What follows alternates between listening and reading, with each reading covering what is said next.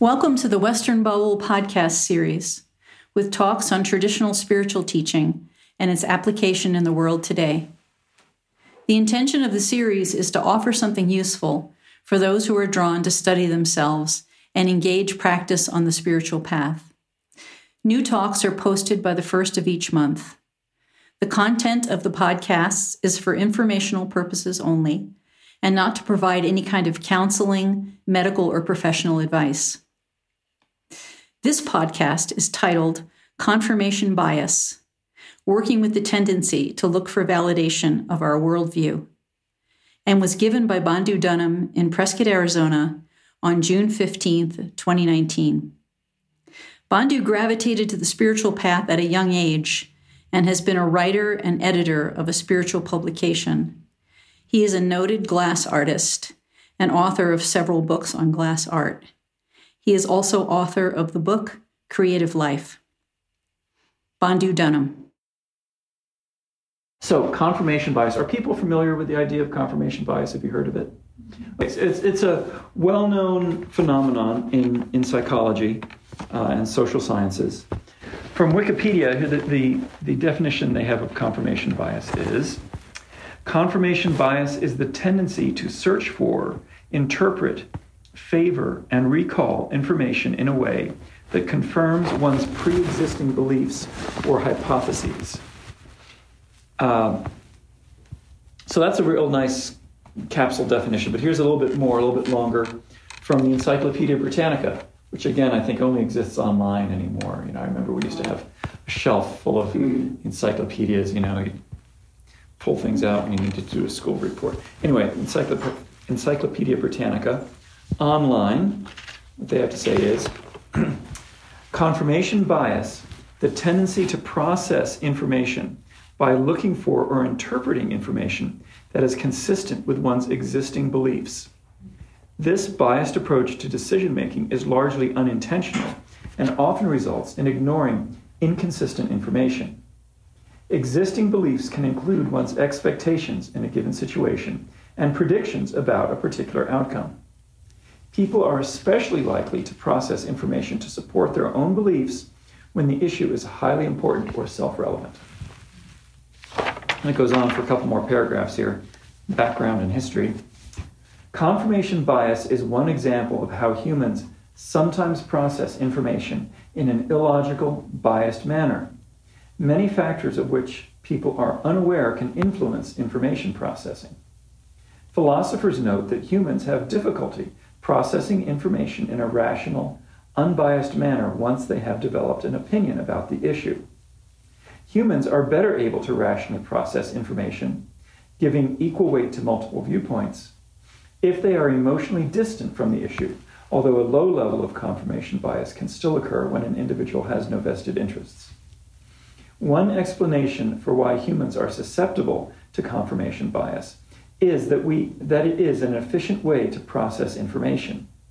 Humans are bombarded with information in the social world and cannot possibly take the time to carefully process each piece of information to form an unbiased conclusion.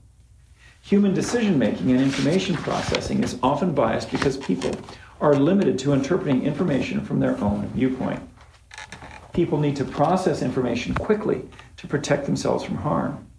It is adaptive to rely on instinctive, automatic reflexes that keep humans out of harm's way. Another reason people show confirmation bias is to protect their self-esteem. People like to feel good about themselves, and discovering that a belief that they highly value is incorrect makes people feel bad about themselves. Therefore, people will seek information that supports their existing beliefs. Another motive is accuracy. People want to feel that they are intelligent, and information that suggests one holds an inaccurate belief or made a poor decision suggests one is lacking intelligence. There's a lot of points there that we'll be coming back to from a couple of different angles. We probably are all biased at least a little bit most of the time. And oftentimes it doesn't matter because, for small issues, who cares? But there are times when it's, it can be pretty significant. I think being truly unbiased is maybe one of these sort of unattainable goals that we can strive for, but might, probably shouldn't assume that we've accomplished. So in practical terms, in terms of like spiritual practice and personal evolution, I want to look at confirmation bias and the ways that it affects how we perceive our world and interact with the world, and particularly how we relate to the world and other people from that foundation. Confirmation bias, one of the ways of looking at it is it shows up very practically as that feeling of I knew it. You know, that feeling you get sometimes when something happens, you know, someone cuts you off in traffic, or you go out and all the lights are red. You go, I knew something was going to happen. I knew that whenever that comes up, it's an indication you might be operating under some kind of confirmation bias. When you have that feeling that I knew this thing was going to happen. I think we sometimes go into situations expecting a certain result. And the phenomenon of confirmation bias will lead us to interpret the circumstances in accordance with that bias. And then everything becomes sort of a self-fulfilling prophecy. You may have had the experience, we'll say this in the easy way, you may have had the experience of observing someone else who says, such and, they have some catastrophe, and then you go, this always happens to me. I always pick the guys who turn out to be jerks. I always pick the woman who turns out to be like my mother. I always, whatever. I always buy a car that turns out to be a lemon. All these things that we think it's an objective thing going on in reality.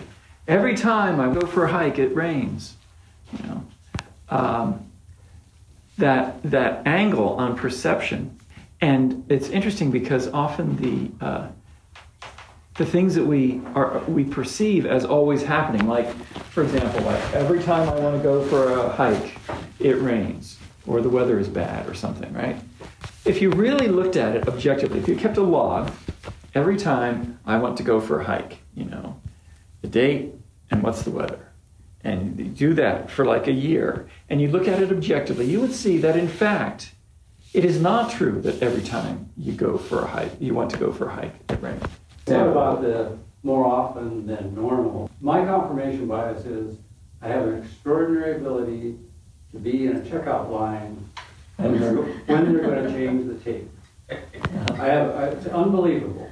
I bet I would swear that I'm at least twice as probable. We couldn't really answer that without doing a scientific study, like this, like logging everything. But it's interesting. I mean, I have that experience whenever I change lanes and change checkout lines, the line that I go into always ends up being slower than the line I was in. Well, maybe not, but it always feels to me that way. I have that also. Yeah, me too. What? The thing of the check.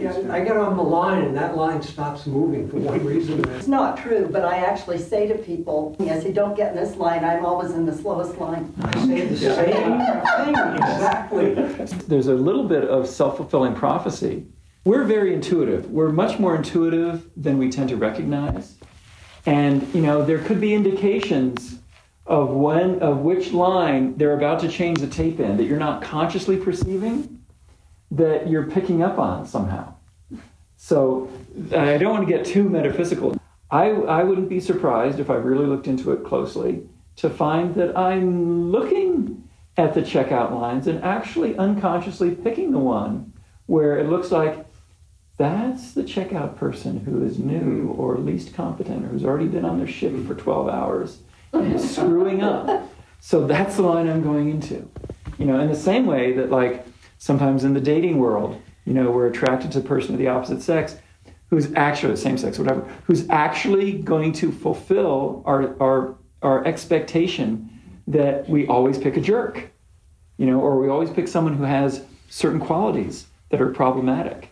Our unconscious is very, very perceptive, and always pulling in information that we're not necessarily consciously aware of. And so much information that we are processing all the time. If we stopped, very rationally observed every phenomenon and made a conscious, rational decision about everything we see, you couldn't function. You don't have time to do all that. So it's a shortcut. Confirmation bias and other things that we do are shortcuts that enable us to get through the day in a way that, while not 100% objectively rational, gets us by most of the time. Is kind of functional. I think one of the things they've done scientifically is they just calculate how many inputs we get, sensory inputs. I mean, if you look around this room, just glancing around the room, you pick up a tremendous amount of stuff that you don't register. I mean, I'm not registering really what each of those figures in the case are.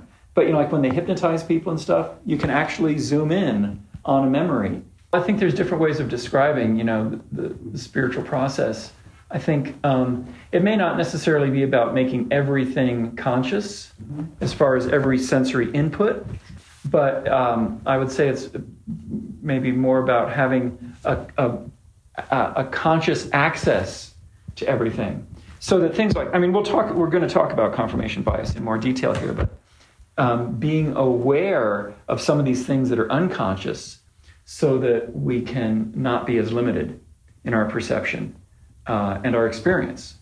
There was a movie, I don't know if people saw it, it was a number of years ago, called Born in Brothels. Did anyone see that?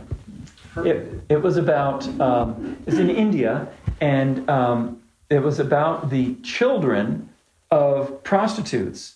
And so these children had been born in brothels. And these people were making a documentary. I guess the documentary was about this organization that went in to try and sort of break the cycle of poverty and prostitution that, typically these children, the girls would end up going into prostitution too, because that's what their mothers did and that's where they were living in the brothel. So they were trying to break the cycle of the poverty and prostitution by giving these children, boys and girls, educational opportunities. And there was this one boy, they gave him a camera and he turned out to be this incredible, talented natural photographer. They showed some of these pictures this 11-year-old boy was taking around Bombay or somewhere. These very sensitive, beautifully composed pictures, and then they were trying to get the girls into school. And it was great, they were doing this whole thing. But there was one grandmother who they were getting ready. It was the day that her granddaughter was going to go to school. 8-year-old girl was going to start school.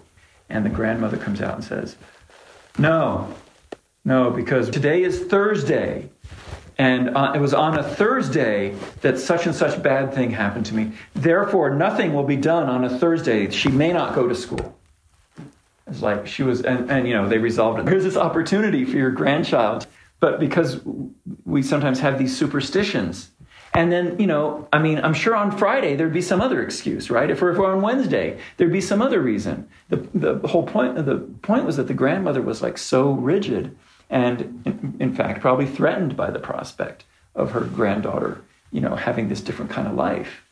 I'm projecting a little bit, but on some level, maybe thinking about what it said about her, that she didn't have that life, and here's someone with a better opportunity. So confirmation bias can show up in that kind of way too, where we deny opportunities to ourselves or to others based on what we're assuming to be true or what we have seen in the past that we just want to keep confirming the thing we think we already know. So Thursday, bad news. Thursday's like bad news, right? How far do you want to take that? You can certainly come up with reasons for every day of the week. More large-scale manifestation of confirmation bias we can see in the polarization of society these days in the political domain. And one of the things that goes on, the way I see it, is there's this, in the us versus them polarization that happens, which shows up in various ways, but obviously in the political domain. There's a thing that happens where, my group, the group I'm in, we are the real people. And the people who are in a different group, who have a different belief or whatever, different race or whatever division you want to use to separate people, those people are somehow less real, less human than my group. And it's a very tribal kind of compulsion that you see around the world. And in fact, in some tribes, their name for themselves, we call them such and such a tribe, but then the name they call themselves means the people. And different tribal peoples, their name for themselves just means the people, which kind of implies that the other tribes are not the people on some level, right? Or they're people that are qualified somehow, that other group. And it's not always hostile, but there's something about that where we give more reality to what's in our own sphere, to what we know, and less reality, even less humanity to other groups. And that being the case, when confirmation bias interacts with that, then we look for and confirm ways in which other people seem to be less than us, less human, less real, less important. And that can build over time to the point where terrible things happen, as we've seen in history. Yeah.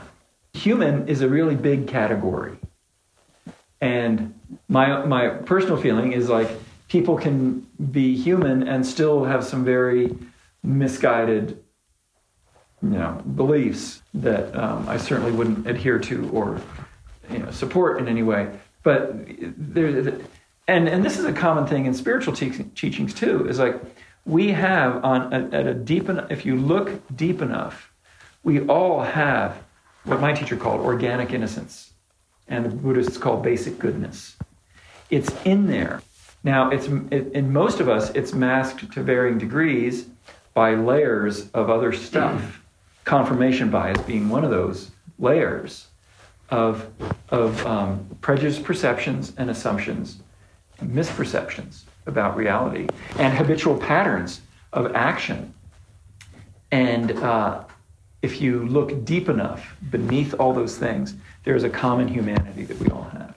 And I think, as someone who's studying spiritual matters, it behooves me to try and find that in everybody. Not that I'm going to agree with most of what other people have to say.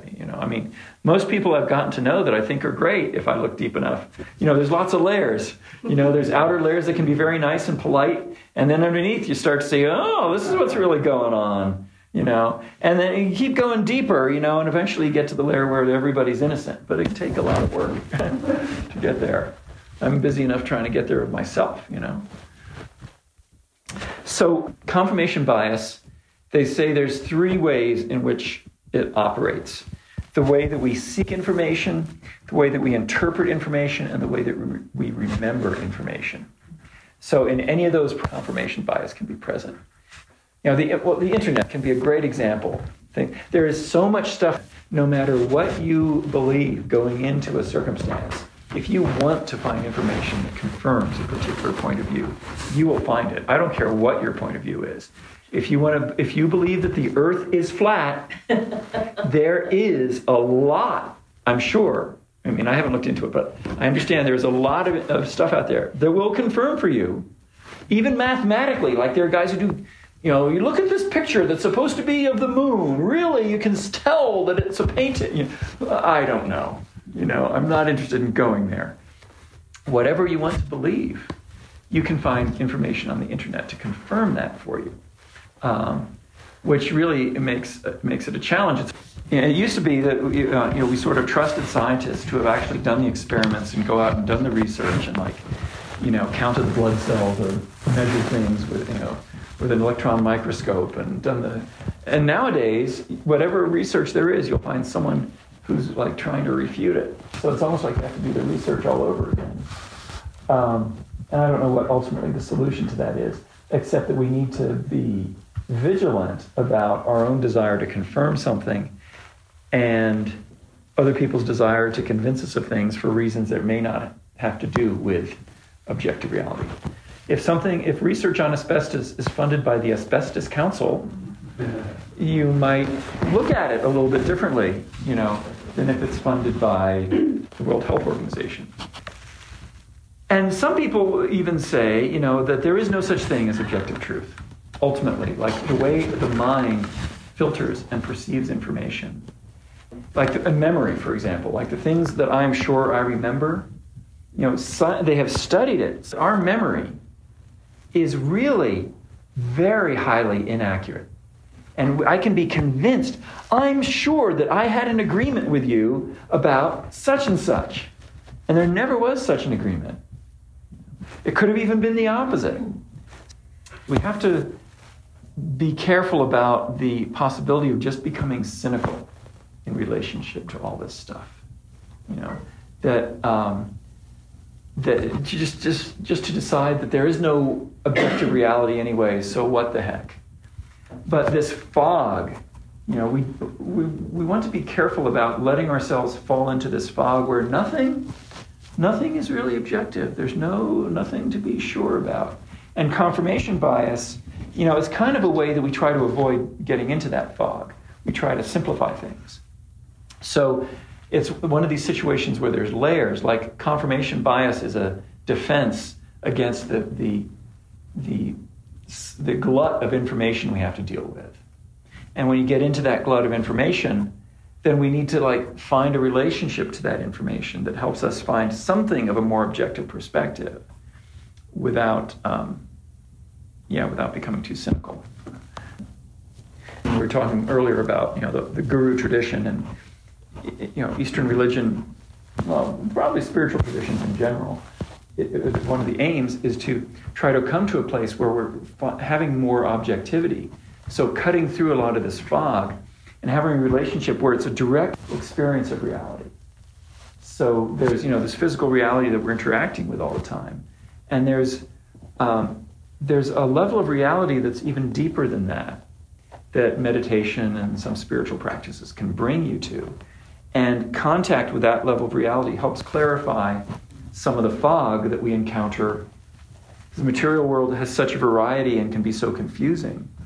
And we have so many unconscious prejudices and habits and so on. So meditation and other practices cut through a lot of that fog. It doesn't solve everything for you, but it cuts through some of that fog, and there's an experience. People commonly report this experience. I can say I've had moments of it, of clarity, where the fog drops away and I kind of know what my place in the universe is. And I think that's something that people commonly are seeking for, to have that experience, whether you have it out in nature, which is just a sense of connectedness with reality and feeling present with what is, without all the chatter the mind goes through all the time. So understanding confirmation bias is one of the things we can do to kind of start to cut through some of that fog. Yeah. I mean, I'm always finding confirmation for the beliefs I have about myself, for the identity that I've given. One of the things they say about confirmation bias is it tends to be stronger the more emotional investment we have in something, especially things that have to do with my identity about myself, who I identify as. Those are the things that really, I tend to have predefined opinions, and I'm looking for information that really confirms that. And that's that's the kind of thing that locks us in position with our habits and habits, really mostly habits of activity and belief that keep us from being able to experience the bigger picture. There's a thing, John Cleese, the guy from Monty Python, the philosopher, he said regarding creativity, I read an interview where he said, the difference between people who are able to be creative, and he was talking specifically about writing jokes, writing comedy, but he said it applied to everything. The difference between people who are highly creative and people who are less creative is that people who are more creative tend to have more tolerance for lack of resolution. Like, you write a joke for a skit, you write a joke. The first one you came up with might be sort of funny, but it's not the funniest one. So if you're willing to kind of hold and say, all right, we've got that, but I'm not satisfied necessarily. If you're willing to be dissatisfied, it will typically lead you to a more creative resolution. Do we have the willingness to endure that ambiguity of things being unresolved? It feels quite hellish to live in a space of ambiguity when I would much rather come to a conclusion. Another expression my teacher used was what he called draw no conclusions mind.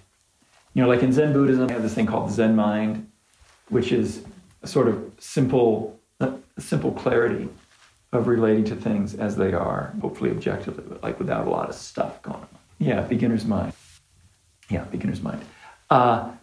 And draw no conclusions mind is kind of a similar idea where we're resting in not coming to a conclusion about different things. And that can be quite challenging. And we live in a society, I think, that encourages us to come to conclusions because to be cynical about it maybe, someone's making money off of the conclusions we draw at any given moment. And that being the case, should be a little bit skeptical about conclusions that we feel, compelled to come to. Cynicism is something you always have to watch out for. And cynicism and like resignation, they're kind of cousins, I guess, or something. But that's the presumption that, and it's true. It's like, people who are depressed or pessimistic probably do get more confirmation, objective confirmation for things. Someone wrote up a very nice thing about you in your books, the glassblowing books that I wrote. Someone wrote a very nice review of it. It was in the newsletter of someone who sells my books, that little thing they put on the internet weekly. My first response was, oh yeah, I bet they're trying to undercut us on price. I bet they're having a special sale. They're trying to sell them cheaper than I sell them at retail. And actually, sure, and my assistant said, oh, you're just being negative. But he looked it up, and in fact, that is what was going on. The only reason they were promoting my books was because they had a special sale. So the mind will go towards the sort of cynical perspective. And that's in the favor of your bias theory, because if you're totally biased and you start looking at yourself, then you're actually challenging your own biases, which would help you to be more fluid. There is a spiritual tractor beam, and when you don't want to go with it, you want to just stay your same old way. Well, then you're not going to benefit from that, right? Yeah. The impulse to evolution, I think we all have a natural impulse towards evolution, which is maybe an expression of that tractor beam you're talking about. It's an attraction towards doing that. And that's what they call a calling, when someone feels like they have a calling. It might take the form of a spiritual practice, but it could take the form of being an actor. It's like, I always knew since I was 6 years old I wanted to be an actor. And someone pursues that, and that becomes their spiritual practice, and they use that as a way of transcending their personality and growing their soul. A lot of different creative pursuits can be that sort of thing. You feel called to do it, and it leads to the evolution of your soul. I think the best teachers set you up to be able to learn and experience these things yourself. They help create circumstances that nurture your growth, as opposed to just sitting in the front of the room and telling you things and saying, this is how it is, and handing it to you. Kind of sounds a little bit like faith in some ways, but if you reduce it to what you're saying, isn't all faith kind of blind faith? Because it's blind faith until it's knowing. But I think ideally faith is based on something. We all have faith in gravity, right? Gravity, we're pretty confident in. I drop this, it's going to go down there. I don't have to check and make sure. People who developed a faith through their spiritual practice and experiencing some of these things, their faith in the divine, if you want to call it that, is just as solid as our faith in gravity. They know, what's going to happen. And I wanted to say about faith, there's faith in, and there's faith as a state of being, like faith, hope, and love, wherever thing that comes from, as a state of being, which is different than having faith in a whatever. And faith is, in that respect, is kind of like the opposite of cynicism. Cynicism is maybe the shadow of faith, where you assume the worst is going to happen, right? Or the worst is the way things are. Whereas faith might be the presumption that things will work out in some way. Even the circumstance that is doesn't seem that good right now may be leading to something. It might be something that's necessary for your learning and evolution. So a person who has faith might tend to assume that's the case when something negative happens. My car broke down. It's, if your bias is that this kind of thing always happens, and terrible things always happen to me, and your car breaks down, then you interpret the situation as, this is proof that life sucks, whatever the slippery slope that leads you down. I'm so stupid to buy a car that's always a lemon, why? Da-da-da-da-da. And that's one kind of path you can go down.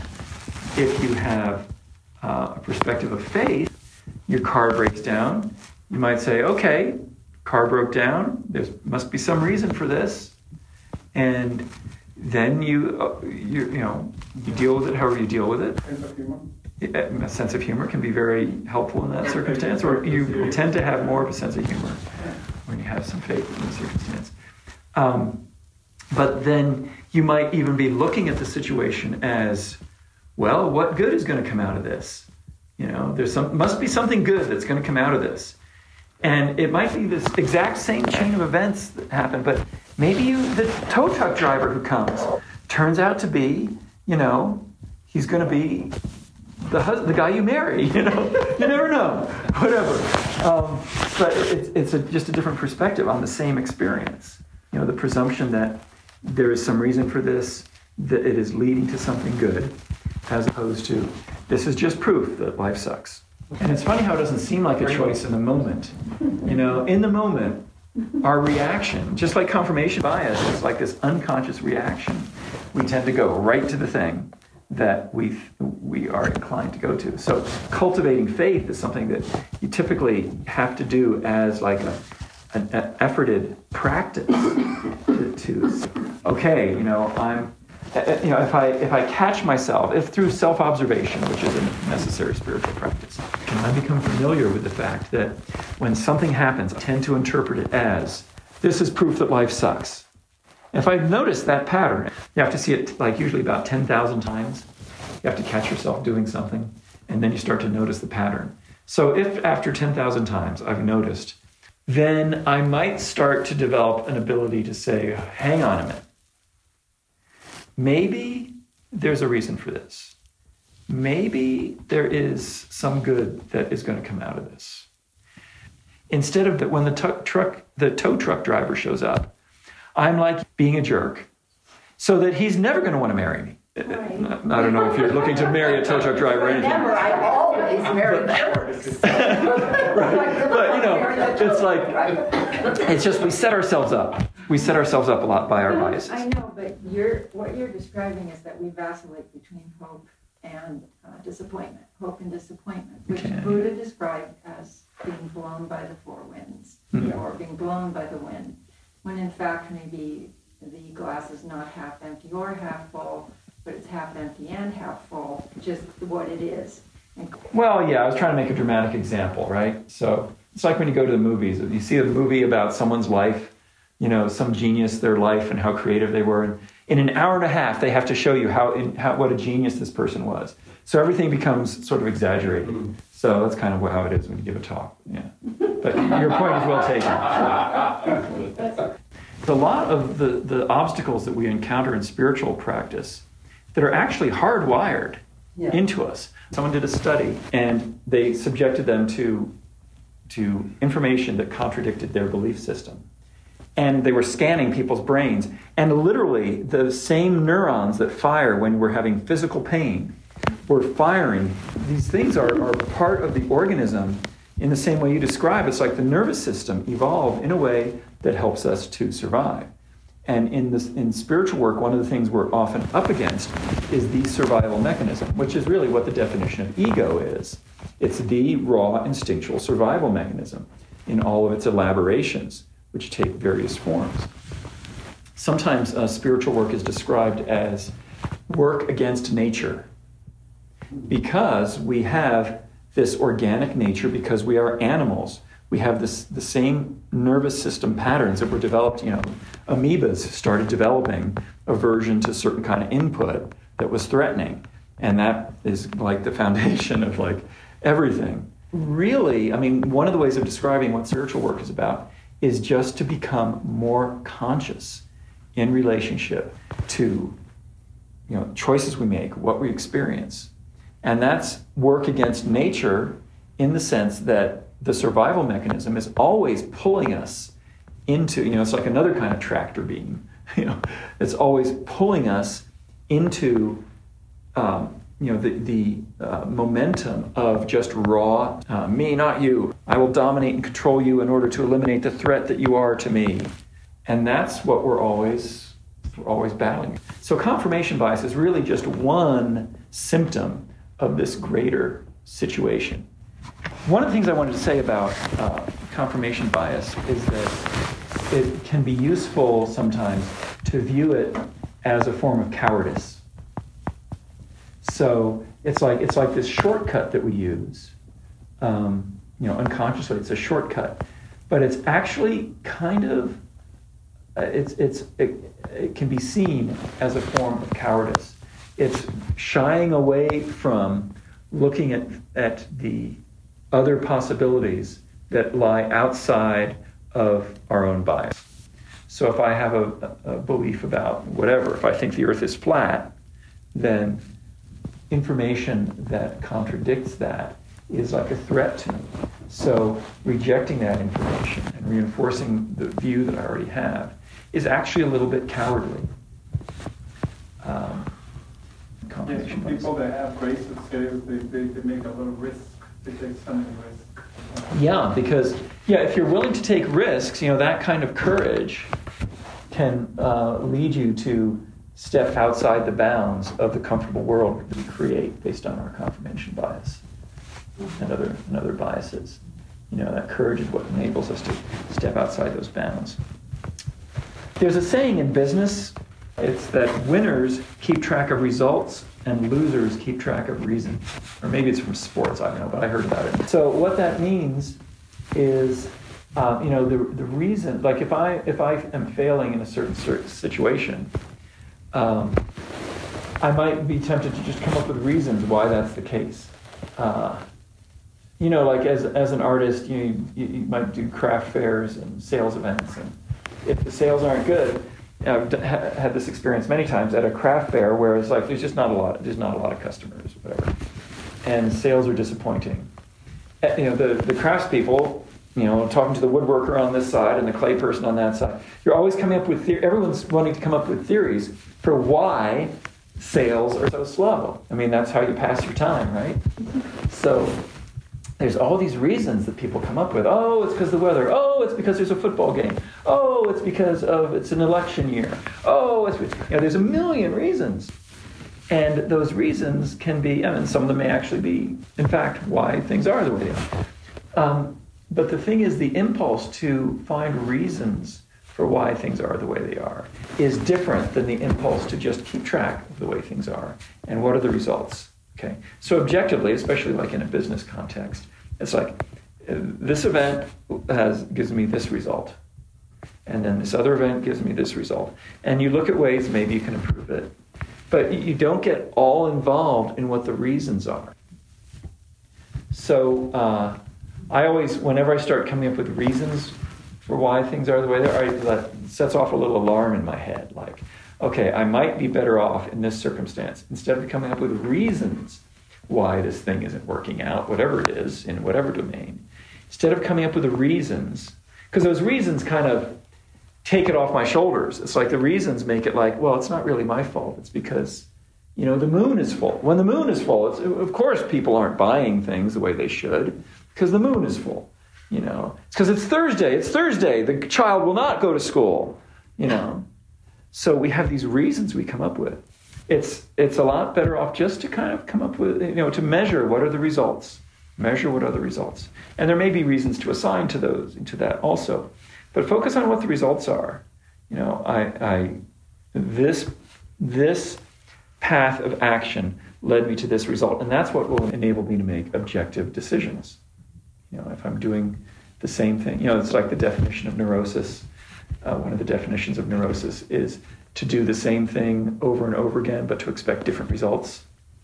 So in terms of confirmation bias, like the reasons we come up with for things, there can be one manifestation of confirmation bias. It's like I'm confirming the bias that I came into this with.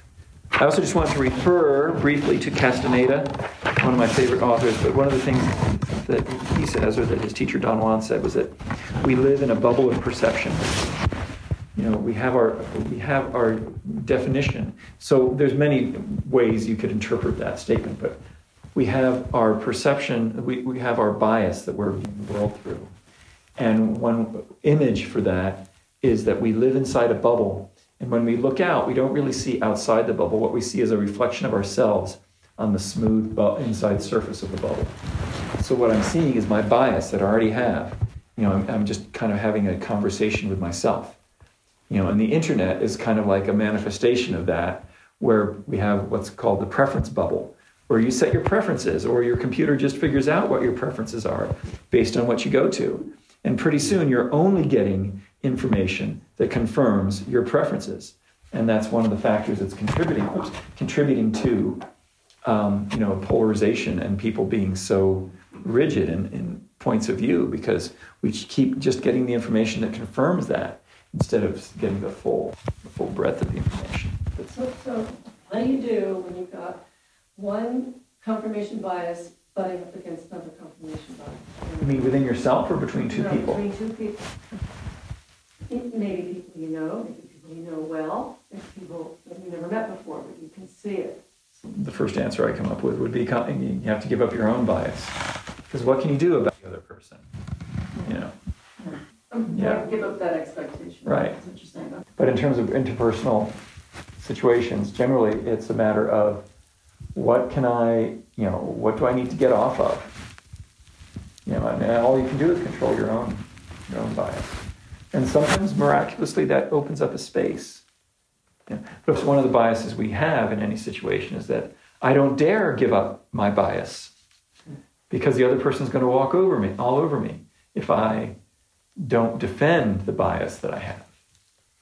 Get off of your own bias, and that enables you to see what other options there are. And again, it's a thing that's kind of hardwired into us, so it's not like you're going to wipe it out of your life. I have sort of two categories of dealing with confirmation bias. One is courage, and one is curiosity. They're both kind of antithetical to what confirmation bias is. So courage, accepting the reality of the situation is like a first step. So first of all, recognize the existence of confirmation bias, that it's a thing that we have to deal with. Recognize its existence and learn how to recognize when it's in play. And again, that's a self-observation thing, which, as Red Hawk said in his book, it takes 10,000 times, or it sure seems like 10,000, just noticing something. And, the way self-observation tends to work is at first you notice the result after the fact, and then as you observe more and more, you start to trace it sooner and sooner in the process so that you begin to see it earlier and earlier and earlier, and eventually you get to the point where you see the confirmation bias right when it's coming into play. And then eventually you come to even see before that, you start to see when the impulse towards that bias is arising. Okay, and this is one of the things meditation is very helpful for, because it helps you sort of settle down into the different layers of what the mind is up to. And you develop the ability to see things sooner and sooner. And eventually you can get to the point where you see the impulse towards this bias before, right before it's kicking in. And then you're able to, ideally, again with more further practice, you're able to kind of refrain and rest in that place of just, that objectivity of not going one way or the other. But it takes some work. It's, it's very easy to describe, but not necessarily easy to do. So much of, I think, a lot of spiritual work is just overcoming our fear of seeing what's there. Because, whether it was trauma or something, there's these things in place that keep us from seeing things objectively. And sometimes it's just a matter of getting to, see that thing that you don't want to see. And when you actually see it, it's not that big a deal. But there's so much mass of defense around it. Confirmation bias can be one of those things. There's so much massive defensiveness that it seems bigger than it is. And every time we try to go towards it, no, let's do this instead. Let's go have a chocolate bar. Let's go have a drink. When really what's needed is just to get to this thing, this little thing that has this mass of defense around it. Yeah. Courage and curiosity. Accepting that discomfort is part of life. There's a lot in our society that encourages us to seek comfort and convenience. And again, someone's making money off of that. There is a natural impulse towards being more comfortable as opposed to less comfortable. But, there's a lot of emphasis on being comfortable and things being convenient. And, if we can just accept a certain amount of discomfort, then it frees up some of our energy to deal with, the life as it is, as opposed to trying to avoid that. So also under the category of courage is considering that other views are possible. I talked before about draw no conclusions mind. So just to have, to notice when I'm sure of something, to then kind of catch myself and say, okay, well, maybe another view is possible. And that's a matter of courage. And also unraveling isolation. Confirmation bias, like we were talking about, that preference bubble, tends to lead us to a kind of isolation where we're just listening to what reinforces what we already think we know. And in practical terms, unraveling isolation can be about, letting go, or at least recognizing the tendency to create us and them. To say, this is the group I'm identified with, and that's this other group. And they are somehow less real. Their perspective is less real than my perspective. Now, I may not agree with their perspective, but they came to that perspective based on something that they think is true, that they were told is true, or they believe is true.